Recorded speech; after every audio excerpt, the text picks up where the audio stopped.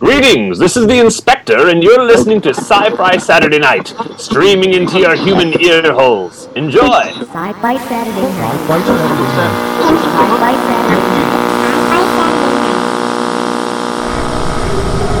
We will begin a mass invasion. We'll tell your people to surrender now and avoid war. Don't think you get me so easily! It is now time for us to put Earth under our rule. It's your sacred duty to tell us the truth. Confess and take that you've been guilty of witchcraft. You expect me to believe that you can overrun the entire world? We cannot be defeated. We have never been defeated. That is the message to bring your people. Yeah, they're dead. They're all messed up. Sci-Fi Saturday Night. From a very cold corner of Sub-Level 9, deep in Area 51, hello and happy whatever it is. Welcome to TalkCast 340, this week's edition of Sci-Fi Saturday Night. Tonight with lingering snurg storms, I am the Dome. Joining the TalkCast tonight from the Peabody Time Tunnel, technical anarchist, button-pushing, keyboard-clacking, sonic screwdriving girl genius, it's Kriana. That's me. Yeah, she's in there somewhere. And it's going to be Kriana, me, and Jeremy Whitley joining us tonight. Jeremy is in three-peat mode. This is his third time on the show, I believe. Possibly fourth, actually. Anyhow, Jeremy, welcome to the show. Oh, thank you. Glad to be here. We've kind of bounced like 3 times trying to get you on the show for various reasons. Haven't been able to make it happen for like the past month and a half. We wanted to get you on right before your new comic from Marvel came out, The Unstoppable Wasp, and now you're about to go into episode 3, correct? Yeah, episode 3 will be, or issue 3 will be coming out the first week of March. Issue 2 just hit, I guess, last week, at the beginning of February. Now, The Unstoppable Wasp is kind of a new character in the Marvel Universe, the daughter of Hank Pym. But you're no stranger to doing strong young female characters. It's kind of something you've done really, really, really well for an awfully long time, going all the way back to Princeless and what was the other one, the pirate one? That I can't remember. Yes, thank you. Yeah, I feel like an idiot when I can't remember stuff like that. Sorry about that. But, how is this different from you working with developing your own characters to a character who's kind of already semi-defined within the Marvel Universe? Well, honestly, I expected it to be a lot more different than it has been. In the case of Nadia, she's only really been around for less than a year at this point. I mean, she debuted at Free Comic Book Day last year, so last year in May, and then she's only really appeared in a few issues of the All New, All Different Avengers that Mark Waid has been writing before being in this series.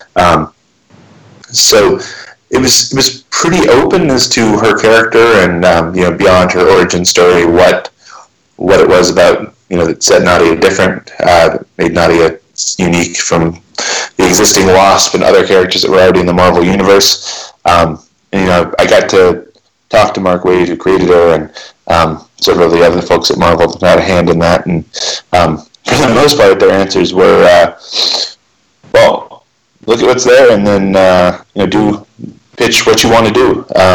Come up with an idea that you like, and good gig. Yeah. Yeah, I mean, what we're doing is basically what I pitched. In my initial pitch, we had to move some things around just to make sure we were using characters that were available, and we got to create some new ones as well. So, it's been surprisingly hassle-free ride as far as that goes. They've been very helpful and understanding as far as letting me do what I want to do. Very, very cool. can we talk a little bit about the new artist you're working with, Nadia, and I am going to butcher her name. I know I'm going to butcher her name right now, but I'm going to give it a try. Elsa Cartier? I believe it's Charretier. Charretier. Yeah, well, see, I went in the wrong direction with it. What's it like working with her on this book?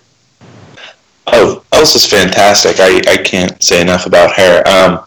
It was a sort of interesting bit of kismet that, like, I was reading the Starfire comic that she was drawing, shortly before she got moved over here. I think it was her last real regular gig before this. And I'd really been enjoying her art style. It reminds me a lot of, like, Darwyn Cooke.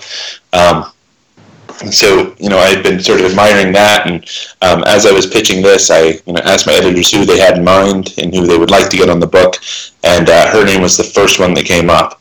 And I was like, yeah, that's a fantastic idea. Let's do that.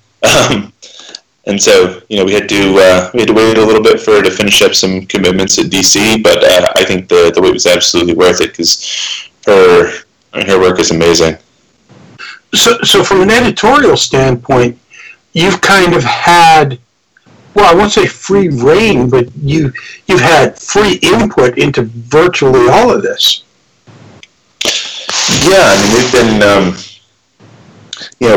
all that really existed for what the idea of the series was before I started pitching stuff was that it would be about Nadia, and it would sort of spin out of the stuff in Avengers. And I got lucky enough that in that case I even got to co-write an issue of Avengers with Mark Waid that was a Nadia-focused issue. So I got to kind of warm up to it there and spin her off into her own series. And it's not like you haven't worked in the Marvel Universe prior to this either. You spent a lot of time on the Secret Wars and the War Machine story in Civil War II. Yeah, up till this point, this is my first ongoing series that I've had the chance to work on with them. But I did a short story in Secret War, Secret Love, and then I did a short story in that you were talking about the War Machine's funeral story. Right. Yeah. Civil War II. And then I did a digital first story with Kate Bishop that came out last October, which was a Halloween themed story with Kate, who's one of my favorites. So yeah, that's all been nice, and I got to do the Avenger story leading into this, and then since I started doing this, I did a couple of Monsters Unleashed tie-in stories as well. I did a all-new X-Men Monsters Unleashed story that came out last week, and then I did a Champions one that'll be out at the end of this month. So what's, from purely a writing standpoint, what's it like working within this universe as opposed to working within your own composed universe? I think to some extent it's easier. And I would have thought that, because we used to talk, we talked a lot about, when Princeless first came out, about the creative process and how you worked so hard to get it where you wanted it to be. And in this case, you've got like this company working with you. And for some people that could be a little daunting and a little more difficult.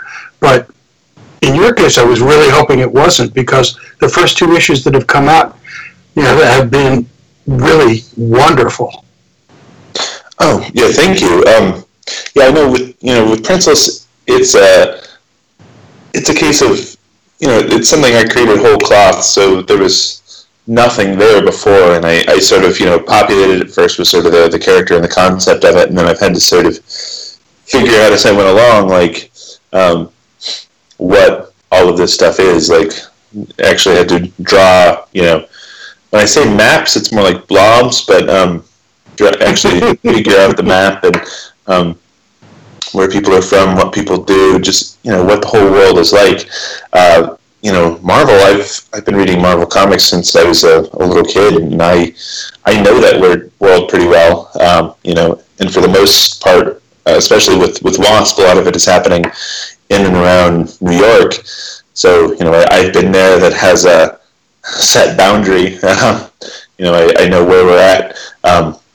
So a lot of that stuff is easy because it's already there. And if I say want to have a fun guest appearance by a character like Ms. Marvel or Mockingbird, who are in the first issue, both of those characters are already created. They've had a lot more history in Mockingbird's case than Ms. Marvel's, but people have done the hard work for me already. So it's nice to kind of be able to go in and build out and not have to figure out every part of what the story is going to be and where the story is before I get to start. Sorry, and what I'm not hearing is that you feel any sense of constraint because of that. Do you seem to be able to just kind of roll very easily into that universe, feel comfortable within it, and your characters just kind of are moving very comfortably within that universe? Yeah, I mean, for the most part, there are some things I can't do, and some things I can't touch. There are always characters who are otherwise occupied or off the table for one reason or another. But yeah, I mean, within those boundaries, it's been pretty easy to go through and do what I want to do, and it's pretty easy to move within those boundaries because those boundaries are pretty well established with 75 years of history. Yeah, it's kind of difficult to go, well, that doesn't really exist. That's not a hard line. It kind of all is. Yeah, I mean, there have been a few cases where there's a sort of puzzle in the last couple of issues of this first arc, 5 and 6, that requires some figuring out as to some of the science in the Marvel Universe. And it was one of those cases where I had to, I was sort of puzzling the thing out, and I was like, I had to go to my editor, and I went to Wade as well, and I said, does this work? Does this make sense? Has anybody written anything that directly contradicts this? And everybody's like, oh, no, that sounds plausible. And I was like, all right, cool. If you guys think it's okay, you've read a lot more comics than I have at this point, so I take your word on it. Marvel has a tendency to be in the Marvel Universe. So how much of what's going on in the world right now is finding its way into Unstoppable Wasp? In some cases, an odd amount of things that are happening in the real world have sort of made it in. Because the first 6 issues I've had written since September or October of last year. And it's surprising how relevant it seems, how a lot of it feels like it could have literally been written this week, because there's so much of a push, especially for science and for women in science in this story, in a time where a lot of scientists suddenly find themselves being censored or asked not to talk about what they're doing.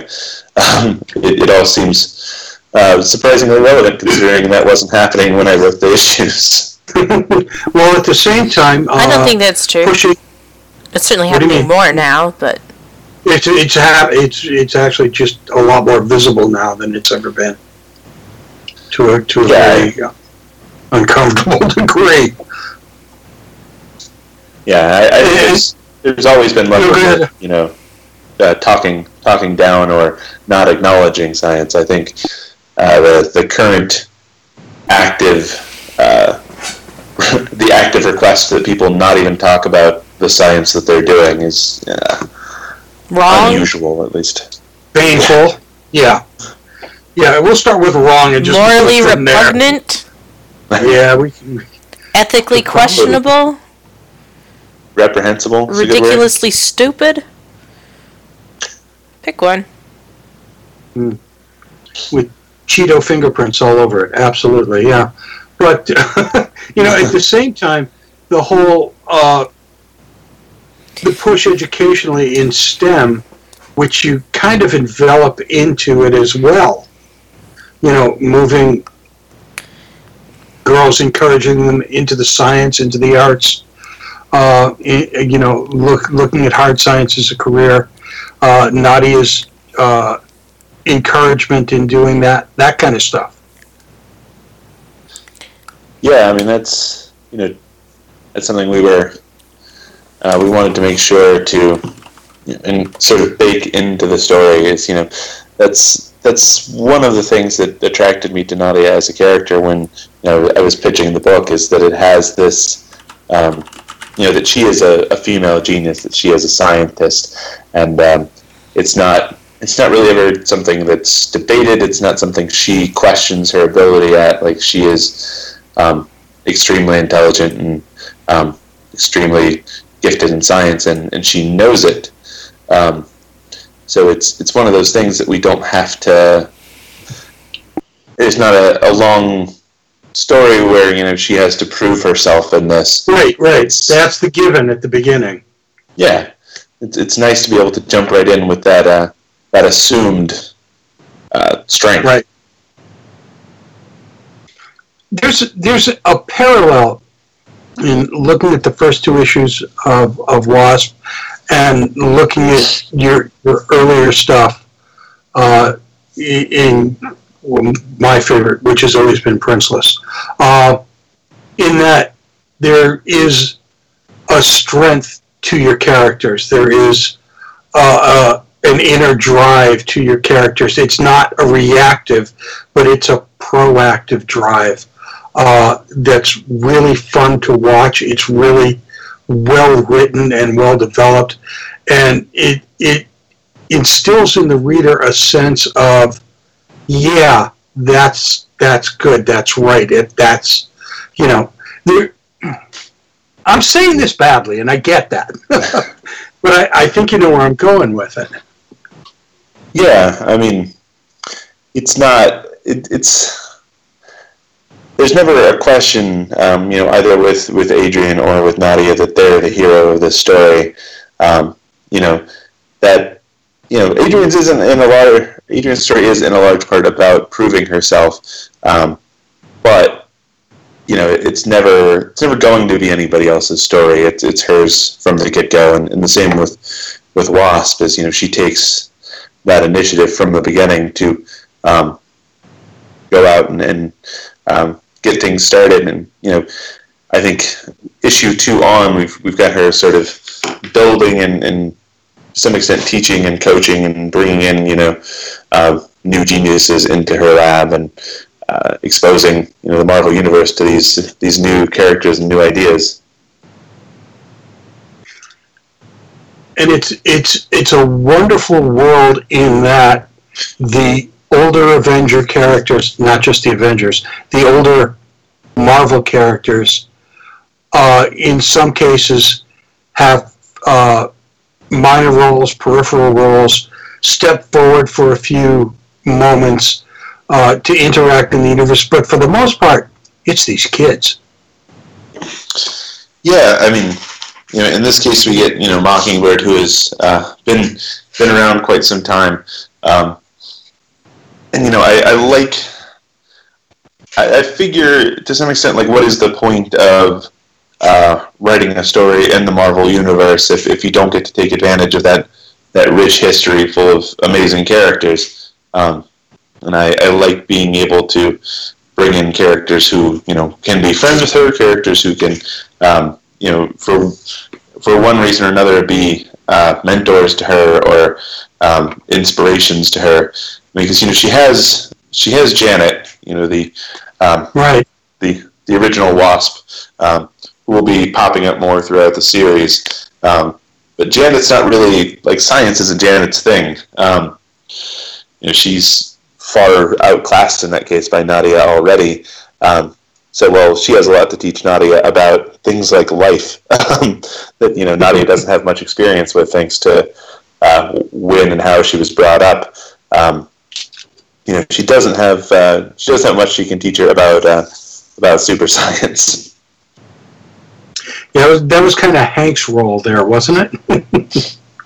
Yeah, Hank was always, the science side of thing, and that's where she gets it from. And unfortunately, Hank is not around right now to be that kind of help and inspiration in her life. And I think she finds that in characters like Mockingbird. When you're working on a large project like this, are you able to do other projects at the same time? Or do you feel kind of focused on, I've got to do this one thing? I can absolutely do other stuff at the same time. I tend to, a lot of the work I tend to do on a book happens well before I ever actually sit down to write it. So I feel like at any given time there's a lot of different things sort of cooking in my brain. And in a lot of cases that means, when I sit down to write it, it goes fairly quickly. In several of these cases for the first 6 issues, I wrote, an issue in a day or two. Obviously there's some editorial edits and things that go into that, but actual, time sitting in front of a keyboard is not that long. So as long as I'm able to kind of balance stories, usually I tend to write out a chunk of story rather than just an issue. So, the last couple of issues of this storyline are very sort of tied very closely together. So, I wrote, I think, 4, 5, and 6 sort of back to back within a couple of weeks. But yeah, when I'm really locked into a story like that, it's hard to jump out and do something else in the middle of it. But usually I can knock stuff out quickly enough that I can get around to other things. As long as I manage to prioritize correctly, it tends to work out. So when you're backing away from Unstoppable Wasp at this point, what other projects are you doing? Well, I've got plenty more Princeless stuff on the horizon, as well as Raven the Pirate Princess. I've got basically the next, I think, 13 issues of Raven written already. Nice. Was a good week, right? Right. Yeah, it's it was a little more than a week, but yeah, I get that. It was like one thing kind of led to another. I knew where I was going with it, and it's easy. Sometimes it just kind of spills out, and it makes it much easier all the way around. When I finish an issue and I'm like, all right, I know what the next issue is going to be about. I just need time to sit down and write it. It's a lot easier than like finishing a story and going, all right, now what do they do next? But yeah, I've got. So let me ask you then: do like the Pirate Princess or Princeless? Do they the characters kind of tell you where they want to go? Yeah, absolutely. Sometimes to an unfortunate degree. And then What do you mean by that? I'll usually sit down and sort of knock out an outline of what I think the story is going to look like for the next several issues, and usually it ends up being fairly close to that. Sometimes it takes a pretty big diversion. The next arc of Raven, I had a pretty good idea of what I was going to do. It was going to be this 4 issues that wraps up this certain part of the story, and I started writing, and some other things started happening, and some character stuff started developing, and suddenly it went from being something that was going to resolve in 4 or 6 issues to something that took 12 or 13 issues. That's not a bad thing, though, is it? I mean, seriously. I mean, I hope not. We'll see when the issues come out and see how people react. It's not a boring life that you lead because you're constantly being bombarded by these characters who are telling you, hey, tell my story some more. Tell my story some more. Yeah, I mean, in that case, I have that whole year's worth of comics written, and then I have another 8 to 10 issues of Princeless that are already written, and I kind of know where I'm going with the last volume of the story that we're telling right now. It's going to kind of wrap up her rescuing her sisters. Is proving to be a little more difficult than the last couple have. So I had to kind of step back and come back to it, and step back and come back to it. And luckily, I have that luxury because I'm well enough ahead. It's been a couple of years since the last time we talked, and you've really come a long way since we first had you on the show almost 9 years ago, 8 years ago actually, and we were talking about Action Lab Comics and Princeless and the two Eisners in 2011. I mean, it's been pretty good stuff. Yeah, I mean, I think, I've done a lot of work between the stuff for Marvel and, my personal stuff at Action Lab, and then, plenty of stuff for IDW in between with mostly My Little Pony stuff. And, that's something that for a while I thought I was almost done with. I'd kind of slowed down on it, and I was... thought I was probably just going to end up stepping away, and then I got sort of caught up into this new series they're launching. I got asked if I wanted to work on that, and before I knew it, I was laying out a whole almost a year's worth of storyline in that. And so, yeah, not at all leaving that, I guess. Evidently not. So, how long are you going to be with the Unstoppable Wasp? Do you have a timeline for that? Have they set a story arc, or is this something that you've really committed to because it's phenomenal? As long as they want to keep publishing this story, and as long as they want to have me on it, I will be glad to be part of it. I'm writing issue 7 right now. I think we know what we're going to do through 8, but after that, it's going to depend how things go with the series, how people are enjoying what we're doing, and hopefully keep picking up stuff and reading it, because ultimately with somewhere like Marvel, that's the biggest thing, is if they continue to be able to sell books, people are still interested in the books, and they'll keep making them. Well, the reviews for The Unstoppable Wasp are uniformly terrific for both the writing, the art, and the message. Issues 1 and 2 are out on the comic stores now. Issue 3 is coming out in a couple of weeks. When he's not busy doing that, he's writing for My Little Pony. He's doing Princeless. He's doing The Pirate Princess. He's doing the things he wants to do, and because he's doing that, it's wonderful. Jeremy, thank you so much for joining us, man. Well, it's my pleasure. When Dome starts using pronouns a lot, he means he's like, and he, and then he also does this, and me. That's like, Kriana, turn the music on. Are you listening? Nice going there, Kriana. Are you listening? That one out. Are you really listening? Yeah. How long is it going to take you to realize you need to turn the music on? Sci-Fi I figured it out. It is the official podcast of Boston Comic Con, Granite Con, and say hello to our friends at Super Mega Fest and booksandbooze.com.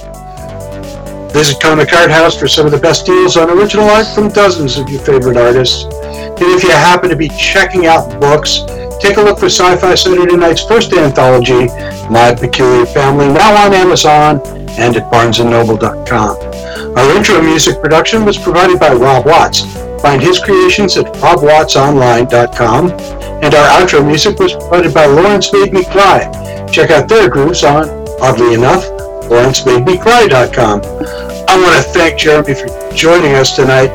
Jeremy, it's a pleasure talking to you, and it's wonderful to see someone having fun at what they do and doing terrific. Thanks so much, man. Thank you. Want to thank Kriana for joining us tonight from a little hovel somewhere in Peabody. Thank you so much, darling. It's not a hovel. I like my Peabody apartment. This is Dome saying, Terry and Jeannie, shared pain is lessened, shared joy increased, thus do we all refute entropy. Good night, everybody.